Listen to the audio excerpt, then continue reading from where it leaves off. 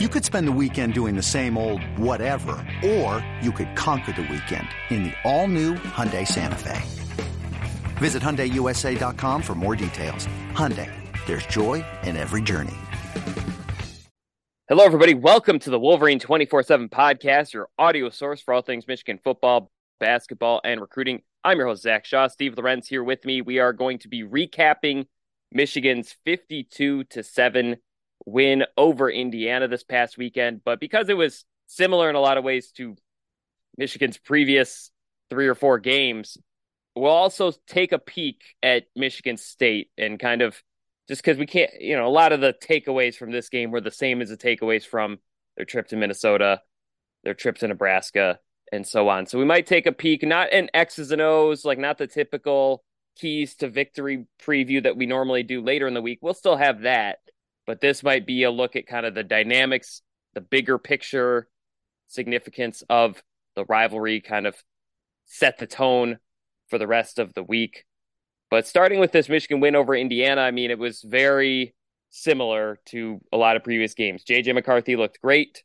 The defense had like 2 bad drives and then was just perfect pretty much the rest of the way. Run game had good moments, had moments that want to see growth in the next month or so. But ultimately, they just cleaned Indiana's clock. I mean, it was pretty dominant. I think they scored on, 8 straight drives.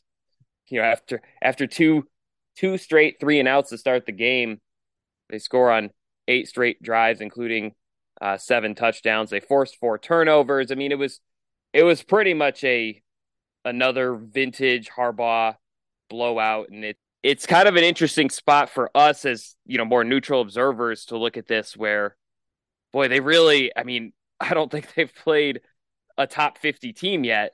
But at the same time, you just simply can't really look better against the teams that they've played unless you wanted to play your starters in the fourth quarter. Through 7 games, J.J. McCarthy has attempted 4 fourth-quarter passes. Blake Corum has taken 4 fourth-quarter carries in 7 games combined. So, yeah, I mean, you're talking about a team that's really just every week, maybe there's like 1 or 2 drives where it's interesting or they give up points or whatever, and then they just dominant in the third quarter again.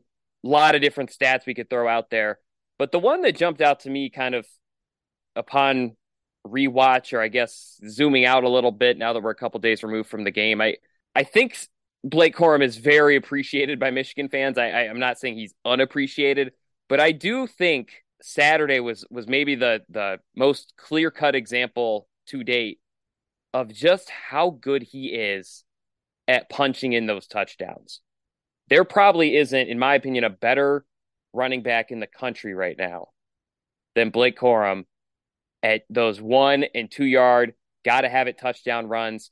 And what really impresses me is, because he's now the nation's leader in touchdowns with 12, and I believe 10 of them have come from 1 or 2 yards out. And on every single one of them, the opposing defense knew he was getting the ball. I mean, I think I think back to the play right before halftime, Donovan Edwards kind of waved off Blake Corum. There was some confusion. They ended up calling a timeout.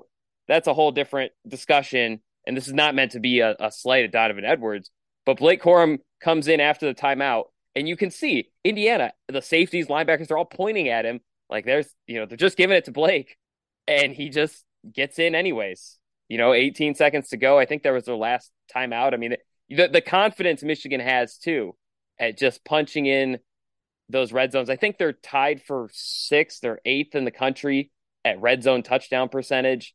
And, it's just, I mean, he's up to 43 career rushing touchdowns. I don't know if he'll catch Anthony Thomas, who has the program record at 55, but 50 seems very within reach. He might get to 50 before Thanksgiving, if he's got 12 through 7 games so far. So, I think the overall record probably depends on how many games Michigan plays this season, but he now has 30 rushing touchdowns in his last 2 seasons. And I think back to before the 2022 season, and I still think there is some value in having a third down short yardage back like Kalel Mullings, like Benjamin Hall, who led the team in rushing yardage on Saturday. Actually, nice breakout game for him. I still think there is some value because you don't want to give the ball to Blake on those kind of carries every time. But man, it just seems like, low center of gravity, the leg muscles. I think everyone's kind of seen his workout habits at this point. But then I also think there's just the skill. I mean, it's almost like an NHL face-off where it's like you're trying to premeditate who's going to do what move and everything, and he just seems to find those holes. And Michigan's offensive line is pretty good too.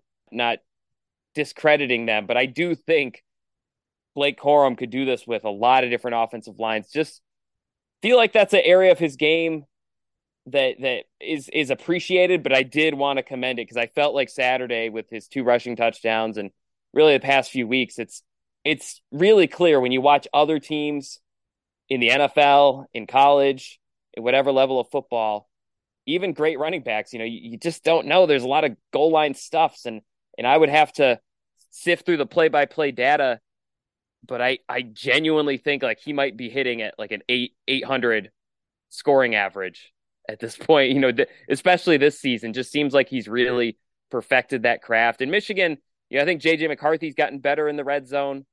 I think he's more comfortable with kind of those tight window passes. That's the trick about red zone passing is the safeties are closer. There's more bodies around. I know there was one play where I just don't think he saw the safety on Saturday, but overall, I mean, I love that screenplay by Samaj Morgan, little after catch. I don't know how many broken tackles he technically had, but boy, he made a lot of guys on Indiana's defense look silly. So, I came away just really impressed with on the offensive side of things, just really impressed with the red zone offense overall. But man, Blake Corum, just if there's another running back who's this efficient at scoring on the 1 or 2 yard touchdown runs, feel free to send those stats my way because it's just I think it's it's a skill that probably doesn't get talked about enough. Even though he's very appreciated by Michigan fans, I think that's something that people just take for granted at this point. If it's 2nd and goal at the 2 and Blake Corum trots in, the whole defense is going to point him out, say it's going to be Corum between the tackles, and he's still going to score. Just really impressive, and that's what turns a 31-7 game into a 52-7 game. I feel like just having that extra punch in the red zone.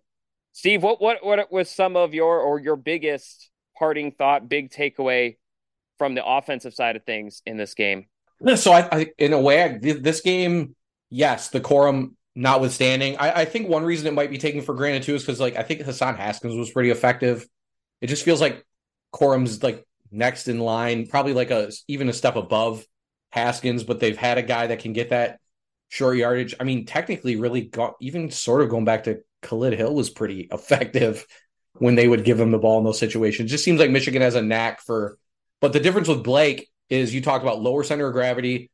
His legs are like tree trunks. He's also a little slippery too. So that might be something in the middle of the trenches, like when you're in there that is another sort of asset he has. So yeah, no, you can't say enough about his value. This game kind of though, in a, not quite, but in a sort of way reminded me of the Lions game yesterday in that, so Montgomery goes down for Detroit and Michigan just sort of rides Jared Goff to victory. Now, of course, the Lions did not put up 52 points, but is another game where it, like I said, Goff got into a rhythm and it felt like Detroit just kind of rode with it. Another game where Michigan rode JJ McCarthy, just rode his, granted, he only threw 17 passes, but again, that's all they needed to get up and down the field. So they say they scored at 8 straight possessions. Just felt like there were sort of some parallels in that regard where, you're still not totally running the football as dominant as in a dominant fashion as you're maybe used to, but it's okay because now you have a passing game that can move the ball down the field with ease, honestly, at this point. Again, so far, some similarities there. And yeah, again, it's just like we said, these games are all kind of melting together. They struggled a little bit early on, but then it was probably their most impressive 3-quarter stretch of the season after that on both sides of the football. So it's just, it's I forgot when's the Penn State game. You know what I mean? It's just sort of how it kind of feels in my mind right now. But yeah, another impressive performance from Michigan. And, you talk about Corum's value up front, but just McCarthy continues to, and I think he's finally starting to get some potential Heisman recognition, right? Which great timing because the schedule will get much more difficult for them, and he'll have his opportunities to sort of, at the very least, cement his place in New York. You see Caleb Williams had a really bad game against Notre Dame on Saturday. The type of game I think that could eliminate him. I think they're always hesitant to give it to a guy. They'd be hesitant to give it to a guy a second time. So for him to slip up in the way that he did on Saturday, I think would make it very difficult to overcome. So the door's open for a few guys for sure. But it feels like JJ's one of them. And yeah, that's the thing to get in the conversation now when they haven't played a top level opponent is about what from that standpoint is about what you'd hope to have happen. So, you got Penn State, Ohio State, even this Saturday rivalry game, if he comes out and has a huge game on Saturday, people will notice. And then, so yeah, deservedly so though. He does not need to throw for, Michigan's not going to throw the ball 50 times a game. If they did, he probably would average like 450 yards passing if they really wanted to like just do that. But it's not how Michigan wins football games. I think it's why they dominate so much, particularly in the second half, because they don't just rely on throwing the ball around. They want to beat up the front seven on the other side of the football and then wear them down over 4 quarters. And it's been really effective the last 2.5 seasons. So real quick before I forget, I did just look it up in the last minute or so. Blake Corum is 12 for 17 when getting the ball at the 5-yard line or closer at scoring touchdowns. Forget gaining yards. He is 12 for 17 at scoring touchdowns, including 6 for 9 in Big Ten play. I mean, it's just, not to bounce this back and forth between things, but I did want to add that number. I said I think he was batting 800. He's not quite at 800, but boy, I mean, 5 yards and in. I bet 2 yards and in he's at 800, but just really impressive. And I'm with you. I mean, my other big takeaway, JJ McCarthy, he really showed me a lot. I mean, I know he's been extremely good all year. I think the difference Saturday was it was a bad weather game. It was not optimal passing conditions. I don't know how many of our listeners were at the game. The ones I knew at the game, they weren't having a good time, and they were just standing there. And JJ McCarthy was like, if you watched him play, it was like it wasn't raining. There wasn't a 20-mile-an-hour wind. It wasn't cold. It was like nothing had changed. And that was for those that listen back in the summer, there were 3 areas I wanted to see growth from JJ McCarthy this season. One was in the red zone.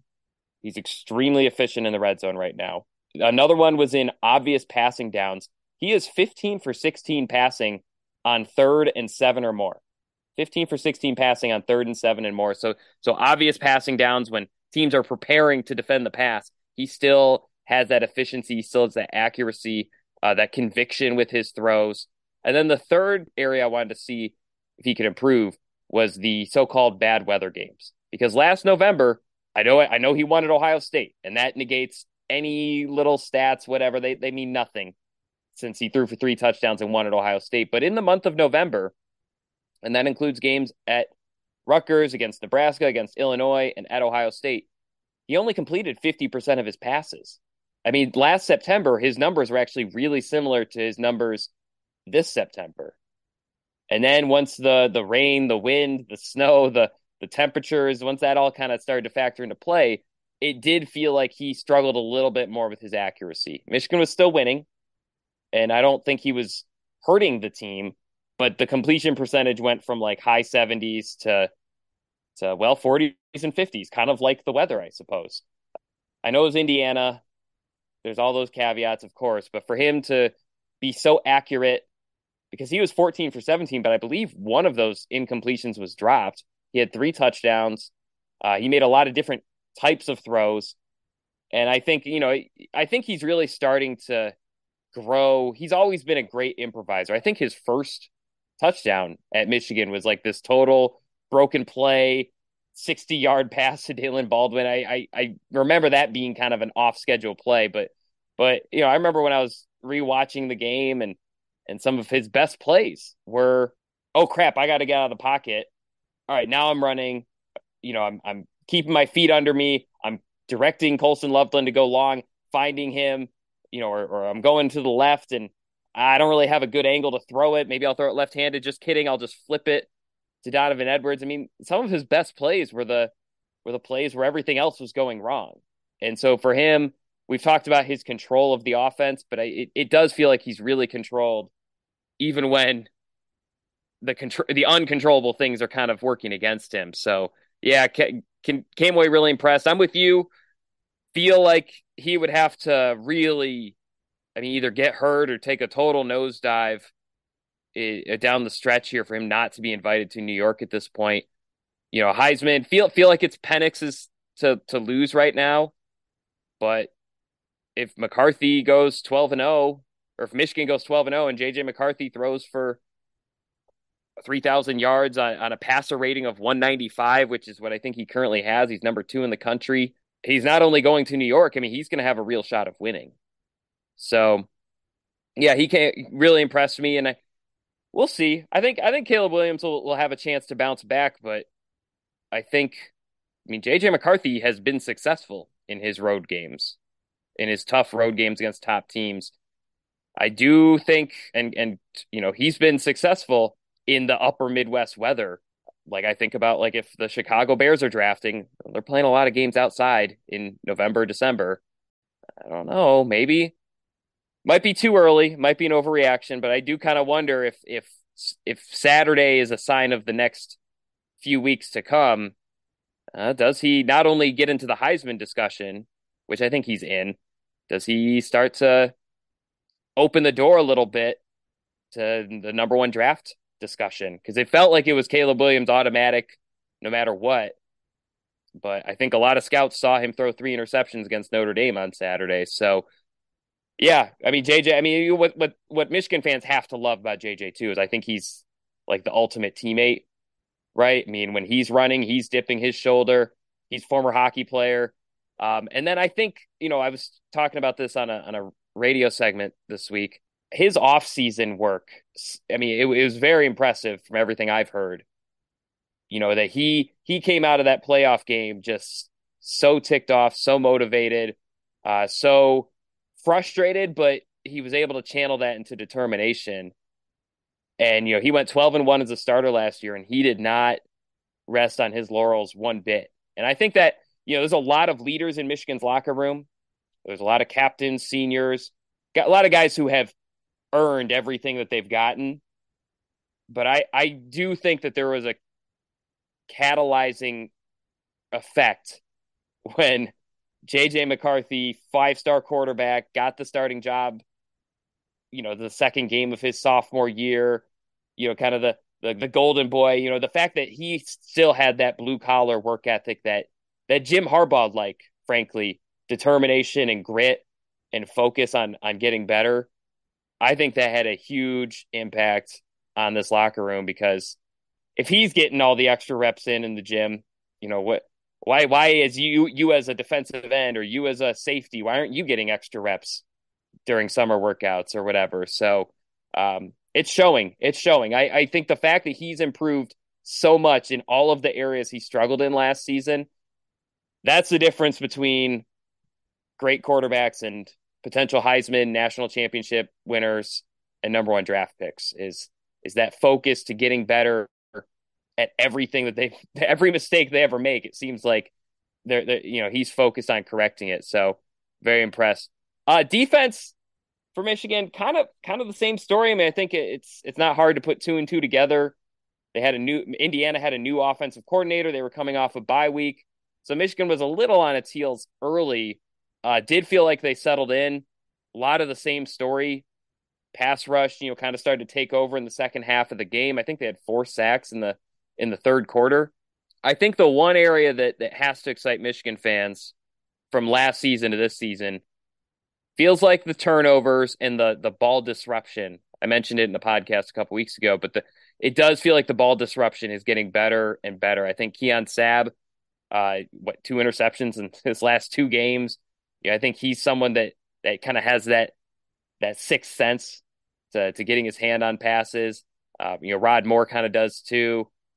Up front feels like they're deflecting a lot of passes and it's paying off. Sometimes it's interceptions, sometimes it's just deflected passes. But that was kind of my big takeaway was defense is good, has been good every week, but it does feel like the last couple weeks the forced turnovers, the ball disruption, that's big because sometimes offenses are going to have your number. They're going to have the right personnel or they're going to have the right play called.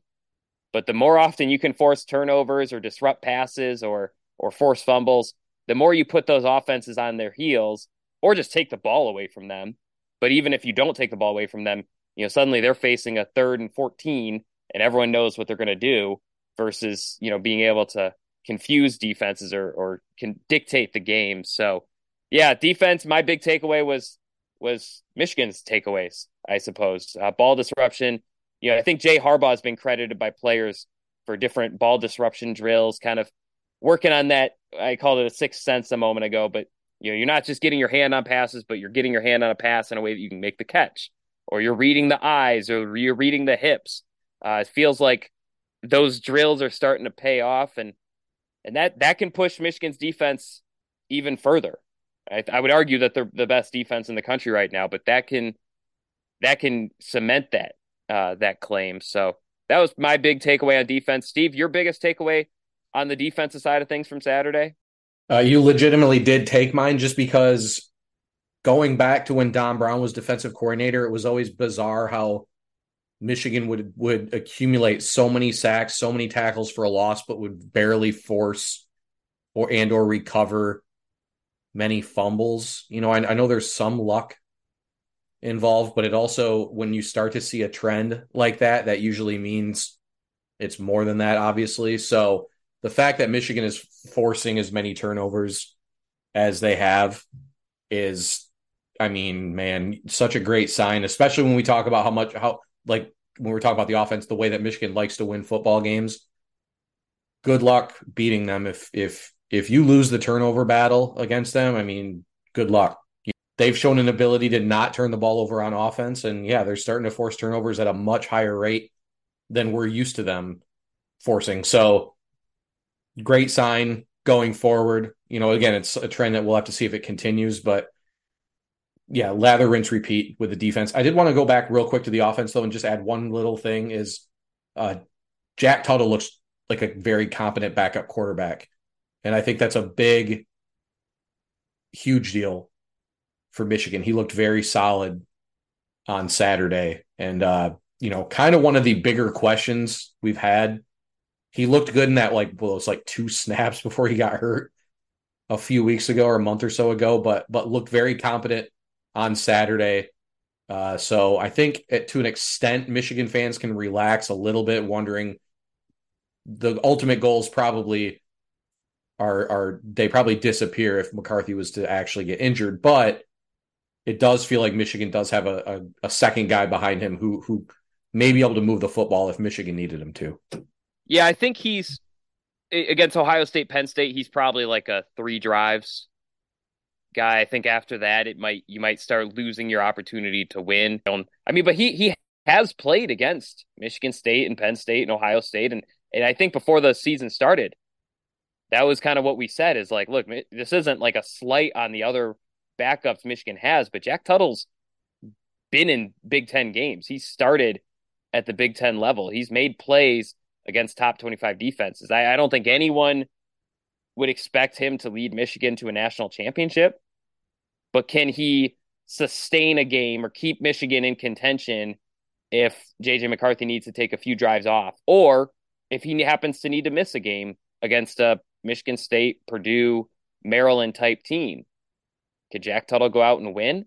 It might look a little different than what JJ McCarthy's been doing. In fact, it would look a little different, but I do think that he could still win those games. So that was always Michigan's motivation in going to get him, was he was not going to compete with JJ McCarthy for a starting job. He wasn't even going to be guaranteed a number 2 job, but that that experience. And I think he was 5 for 5 on Saturday for 22 yards and a touchdown for those that switched to other games once the game kind of got out of hand. He's been efficient. He's shown good athleticism. He was pretty good against Minnesota, I felt like, too. So, yeah, to be honest, I'm a little surprised it took Michigan this long to declare him. I don't know if that was to keep the other guys confident or motivated during fall camp, but yeah, he's looked like someone that can help Michigan and kind of setting the blueprint, thinking about years down the road. If Michigan has a starter that they like, I think their new goal will be to go find a graduate like Tuttle. He was a former 4-star recruit, backup at Indiana for a few years, backed up Penix, and has been around the block a couple times. So he's not going to be trying to do too much when he does get in there. So it's 2 weeks in a row that he has looked like someone that can help Michigan in a pinch. All right. The only other thing on defense I have, red zone defense continues to be successful. They've allowed 9 drives get into the red zone this season, which is really low, a really low number. But even beyond that, they've only allowed 3 of those drives to end in points. And I think one was that field goal against East Carolina where they were like, we just got to get out of here with some points, and only 1 touchdown. So that was the other thing I noticed. Indiana, they take that first drive to the 10-yard line. Furthest any opponent has gotten on Michigan on a drive this year. Obviously, teams have scored, but in terms of the actual drive, they had not gotten to the 10 yet. Next 3 plays, tackle for loss, false start penalty on Indiana, interception by Rod Moore. So another thing that I think Michigan is just really, really shining at on defense. All right, we're going to hit a quick break. On the other side, we'll start our Michigan State preview. We're not going to necessarily talk a ton of X's and O's. That'll be a different podcast later this week, kind of the keys to victory. But we will talk about some of the key storylines we're keeping an eye on this week, maybe the bigger picture stuff. You're listening to the Wolverine 24/7 podcast. This episode is brought to you by Progressive Insurance. Whether you love true crime or comedy, celebrity interviews or news, you call the shots on what's in your podcast queue. And guess what? Now you can call them on your auto insurance too with the Name Your Price tool from Progressive. It works just the way it sounds. You tell Progressive how much you want to pay for car insurance, and they'll show you coverage options that fit your budget. Get your quote today at Progressive.com to join the over 28 million drivers who trust Progressive. Progressive Casualty Insurance Company and Affiliates. Price and coverage match limited by state law. Hey, it's Kaylee Cuoco for Priceline. Ready to go to your happy place for a happy price? Well, why didn't you say so? Just download the Priceline app right now and save up to 60% on hotels. So whether it's Cousin Kevin's Kazoo Concert in Kansas City, go Kevin, or Becky's Bachelorette Bash in Bermuda, you never have to miss a trip ever again. So download the Priceline app today. Your savings are waiting. Go to your happy place for a happy price. Go to your happy price, Priceline. So, Steve, I'm not surprised by this, but Michigan players definitely definitely downplayed the tunnel incident, the intensity of the rivalry. I think Michael Barrett said on Saturday, treating it like every other game. I think Blake Corum probably said it best, treating the game like the rivalry that it is.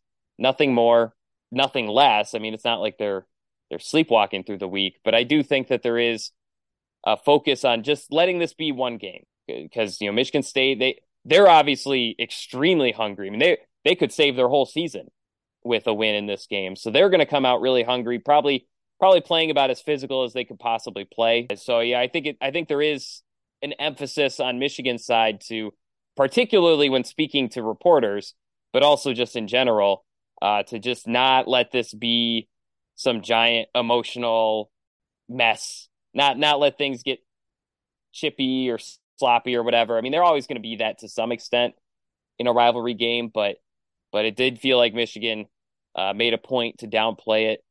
Steve, you were able to kind of follow both press conferences. I know, Michigan had Jim Harbaugh, Blake Corum, Jalen Harrell speak. I know Harlan Barnett spoke, interim head coach Harlan Barnett spoke for Michigan State. I mean, what were some of the biggest storylines or takeaways you saw from kind of observing the press conferences today?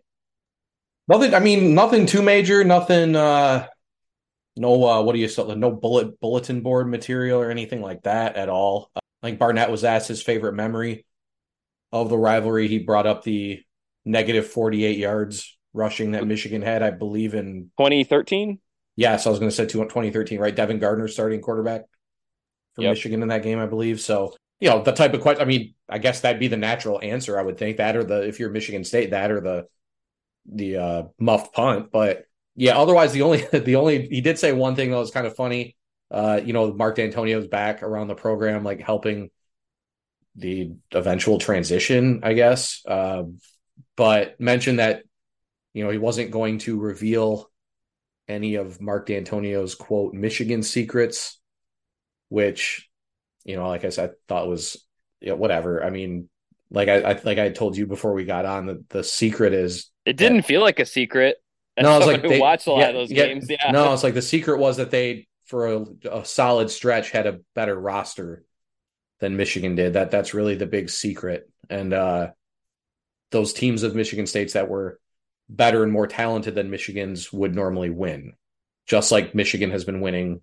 Actually, what was it, the 17-13 game, the 5 turnovers, the McDoom drop, that was maybe one of the that was maybe one of the only game where it was like where the less talented team won. Michigan kind of gave that one away, but yeah, from a D'Antonio standpoint though, I thought that was just kind of a little bit of a goofy thing. I do remember when he was the head coach, I think it took Michigan fans a while to accept the fact that Michigan State was pretty legitimate under him, because when they were first winning that game under D'Antonio, there was like this like belief or this idea that he did have some kind of like method that like some method to beating Michigan that other coaches at Michigan State couldn't figure out. But now looking back, you see how sparse the talent was on the Michigan roster at certain points there. It makes a little bit more sense. So yeah, Michigan State, I mean, this game's always, I don't know, you tell me if you agree or not, at least like from the way it's like put out publicly, that it always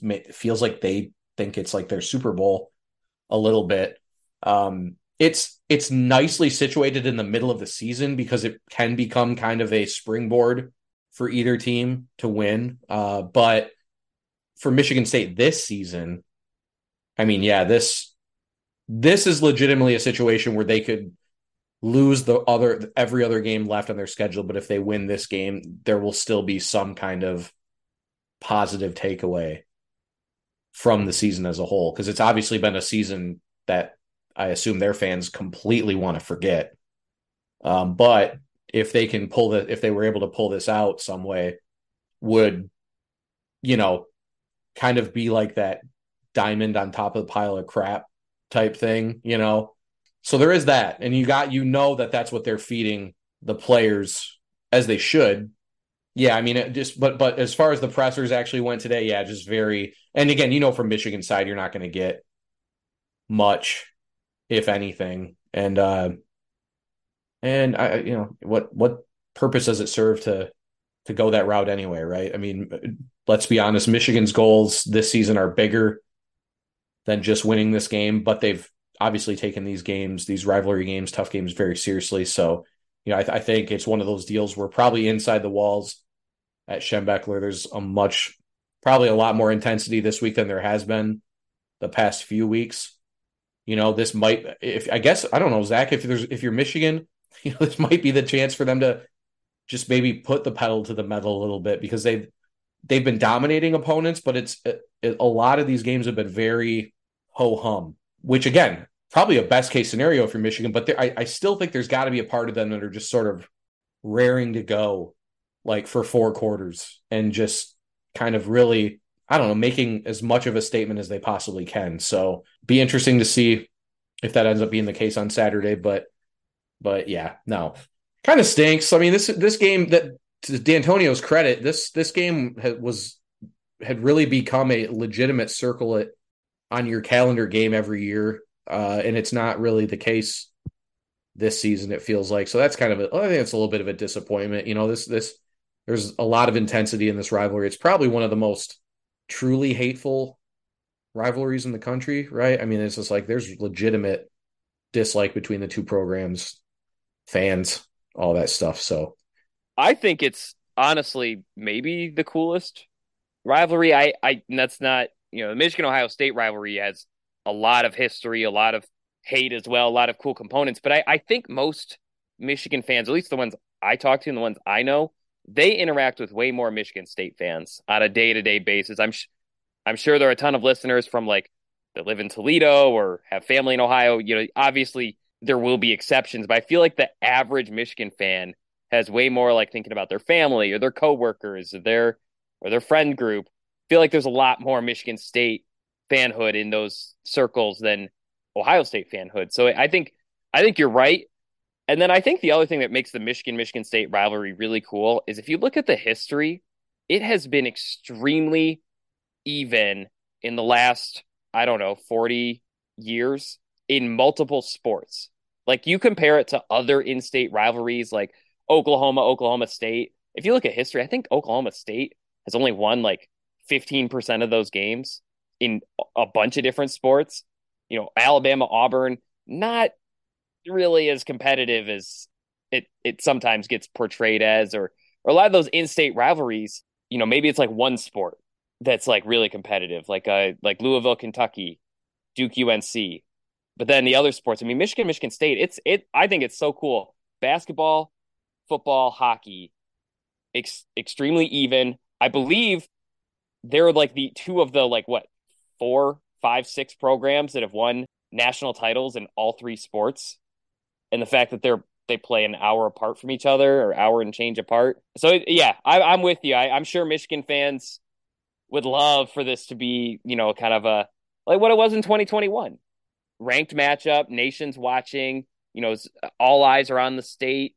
Cool showcase for both programs. I'm sure Michigan fans, they're also saying to me, "Nah, Zach, we'll take the 2-4 beat down." I get it, but at the same time, I think it's almost easier to get up too, because like the players were talking, it almost sounded like they were guarding against the upset, and that's not necessarily the mindset you want to have going into the rivalry game.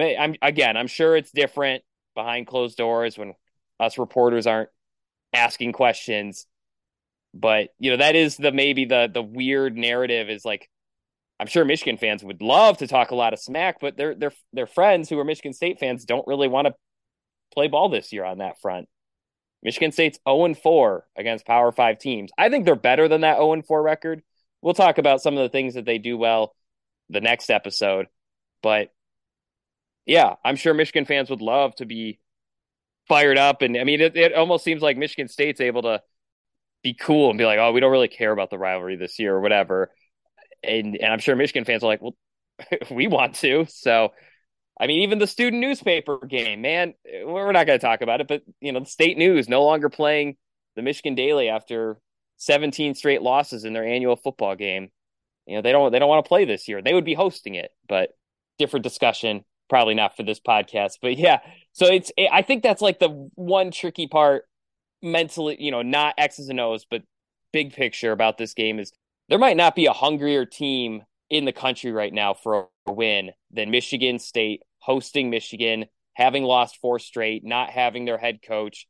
There's players that are either decommitting. I don't know if they've had anyone enter the transfer portal, but kind of they've had moments where this locker room could have been divided. And those who are sticking around, they would love nothing more than to score an upset win over the number 2 undefeated Michigan team down the road. Got Heisman candidate quarterback, Heisman candidate running back, all this hype, all this talk. They would love nothing more than to sneak up, but we'll see. We'll see obviously we'll see what happens on the field, but we'll also dig into some of the X's and O's. I do agree with your take about the D'Antonio. I think the secret part was maybe a little bit media fan driven because they were often underdogs. But then the way the two teams went the rest of the season, it was well, they never should have been underdogs. There's no way they should have been underdogs in that game. So I think there's a lot of how does D'Antonio pull off this upset? And the actual answer is have a better football team, play better in the game. Right. That's better. Yeah. And that was sort of my point was I think at the time, because it had just been an era where Michigan, a pretty long stretch before he came in, where Michigan had dominated. So I think when he came in and shifted it relatively quickly, I think even while it was happening, I don't think many Michigan fans maybe realize like actually Michigan State's got a pretty darn good roster. Like they're pretty solid, right? Like so it's only look back and you're like, it makes sense that they won, that he had the record he had against Michigan, I guess the best way to put it, because like so they had more All-Americans, more NFL draft picks, like and that's a credit to them because they didn't recruit as well, but they were developing, they were running circles around Michigan and developing players at the time. And they don't, and that's also the thing where it's like, I mean, so here's the quote real quick, just so we have for clarity here. It was, the question was on what Mark D'Antonio can contribute to the rivalry now that he's back on staff. The verbatim answer from Barnett was, quote, because he has a secret formula to success I can't share. So I'll just say it that way if that's okay. Oh, that's actually worse. I thought I don't. Hey, is D'Antonio giving you the secrets? And he's like, I'm not going to give away the secrets. It's like, okay, that's a totally sensible answer. He didn't have to bring up the secret formula. I'm like, there's but that's the thing is like, he's not going to flip this roster in a week.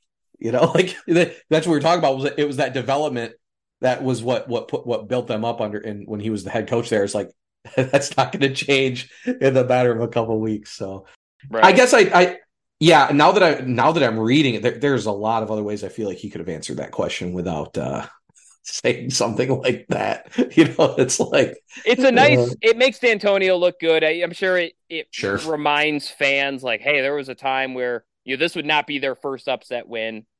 So I guess I'm not, Harlon Barnett's been put in an awful situation for his kind of shot at the head coaching job. So I'm not going to act like he's screwed this up or anything like that. But yeah, he probably could have answered it differently.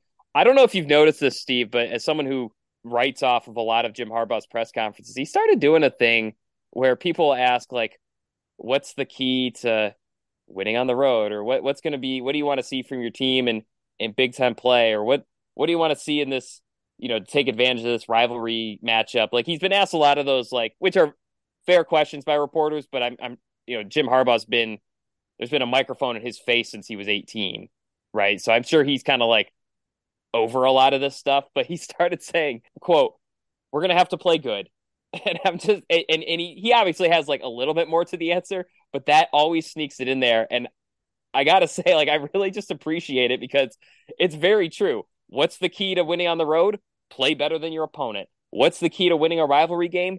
Play better than your opponent. I mean, it's just, it's kind of funny because I think, a lot of us think, or not even think, but like we operate in this narrative of like secret formulas or like extra special game plans or, some rousing speech before games, thinking about like road games, like all that stuff, it plays a role. But ultimately, if you look at the history of football, usually the better football team is going to win. I mean, there are situations where like turnovers or weather or, a team sleepwalking, upsets definitely happen. But ultimately, when the good team plays good, they usually beat the team that they're better than.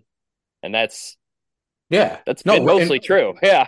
What makes rivalries great is sometimes there is like that time where maybe it's like a 60-40, that one team's a 60 versus a 40, like that they're not even, and the other one team's not that much better than the other team. And so but yeah, more often than not, look at any of Michigan's rivalries, particularly Michigan State and Ohio State are the easiest ones to measure it with. But yeah, by and large, like when the roster with the most talent has been winning those football games forever. I mean, Ohio State dominated Michigan as long as they did because they had, for stretches, you talk about D'Antonio having more talent on the Michigan State roster than Michigan had at some point. I mean, Ohio State's, I don't want to say their second string could have held their own, but there were probably a few years in there where they would have, had some success in that game. I mean, it's just like, that's how much more talent Ohio State has had over the years than Michigan's had for certain stretches. So totally agree. There is that rivalry voodoo a little bit, there can be, but yeah, more often than not over the course of a 4-quarter game, the better team has been winning. And I think that goes take a game like Oklahoma, Texas this year, where it was like, it's pretty clear those two teams they're bitter rivals, very evenly matched, right? Mm-hmm. That's when you see games that go down to the wire with the excitement. That's when that stuff happens. There's nothing necessarily about what Oklahoma was like. Oklahoma did not win because of some halftime speech, or, they won because their players made the big plays when there was, basically no time on the clock. I mean, those two teams were about as evenly matched as you could imagine. So another reason why, really, and again, all the pressure's on Michigan on Saturday. Doesn't matter if it's in East Lansing or not. Also, since I had it up, I forgot to mention it before we moved on. On the turnovers, Michigan has 12 takeaways. Their record under Jim Harbaugh is actually only 20. So they have 12 takeaways through 7 games. All those good defenses, all those NFL players that they've produced on the defense side of the ball, you're seeing them. We'll see how it continues, but you're seeing them about as good at forcing takeaways. Ball disruption is the phrase Michigan players unite. It's one of their 4 pillars on defense. So wanted to get that fact in there just to add some numbers to what we were talking about. And yeah, regarding this rivalry, the biggest key for Michigan, actually will be my number 1 key in my 4 keys in a pick. It will be play good. Because I think if they do, I mean, even with all the the physicality, the extracurriculars, all the chatter from fans and media, and maybe during the game, but ultimately all that's going to matter is, does Michigan play good? Because if they don't play good, the game can get closer. If they do, they're probably winning this game by a significant margin. So we'll talk a little bit more about the nitty gritty, the players to watch, the keys to having a successful weekend. We'll talk about all that in our preview podcast of that game. But for now, that's going to do it for us. Be sure to check out all of our written stories over at the MichiganInsider.com, Michigan.247sports.com. Lots of stuff from the Indiana game. And we're diving into the Michigan State preview stuff. Michigan Men's Basketball Media Day is tomorrow. It's kind of a week where football is probably still going to be the focus, but you'll start to see some stories on that front as well for myself and Alejandro. For Steve Lorenz, I'm Zach Shaw. This has been the Wolverine 24/7 podcast. We'll see you next time. Hello, everyone. It's Micah Richards here. You might have seen me on CBS working on their Champions League coverage over the last couple of years. I wanted to tell you about an exciting new podcast that I've been working on. It's called The Rest is Football. It's me, alongside Gary Lineker and Alan Shearer, 2 absolute legends of the game. The show combines topical debate from the world of soccer along with outrageous tales from our careers. And I mean outrageous. Just search The Rest is Football wherever you get your podcasts. All the best from Big Meats.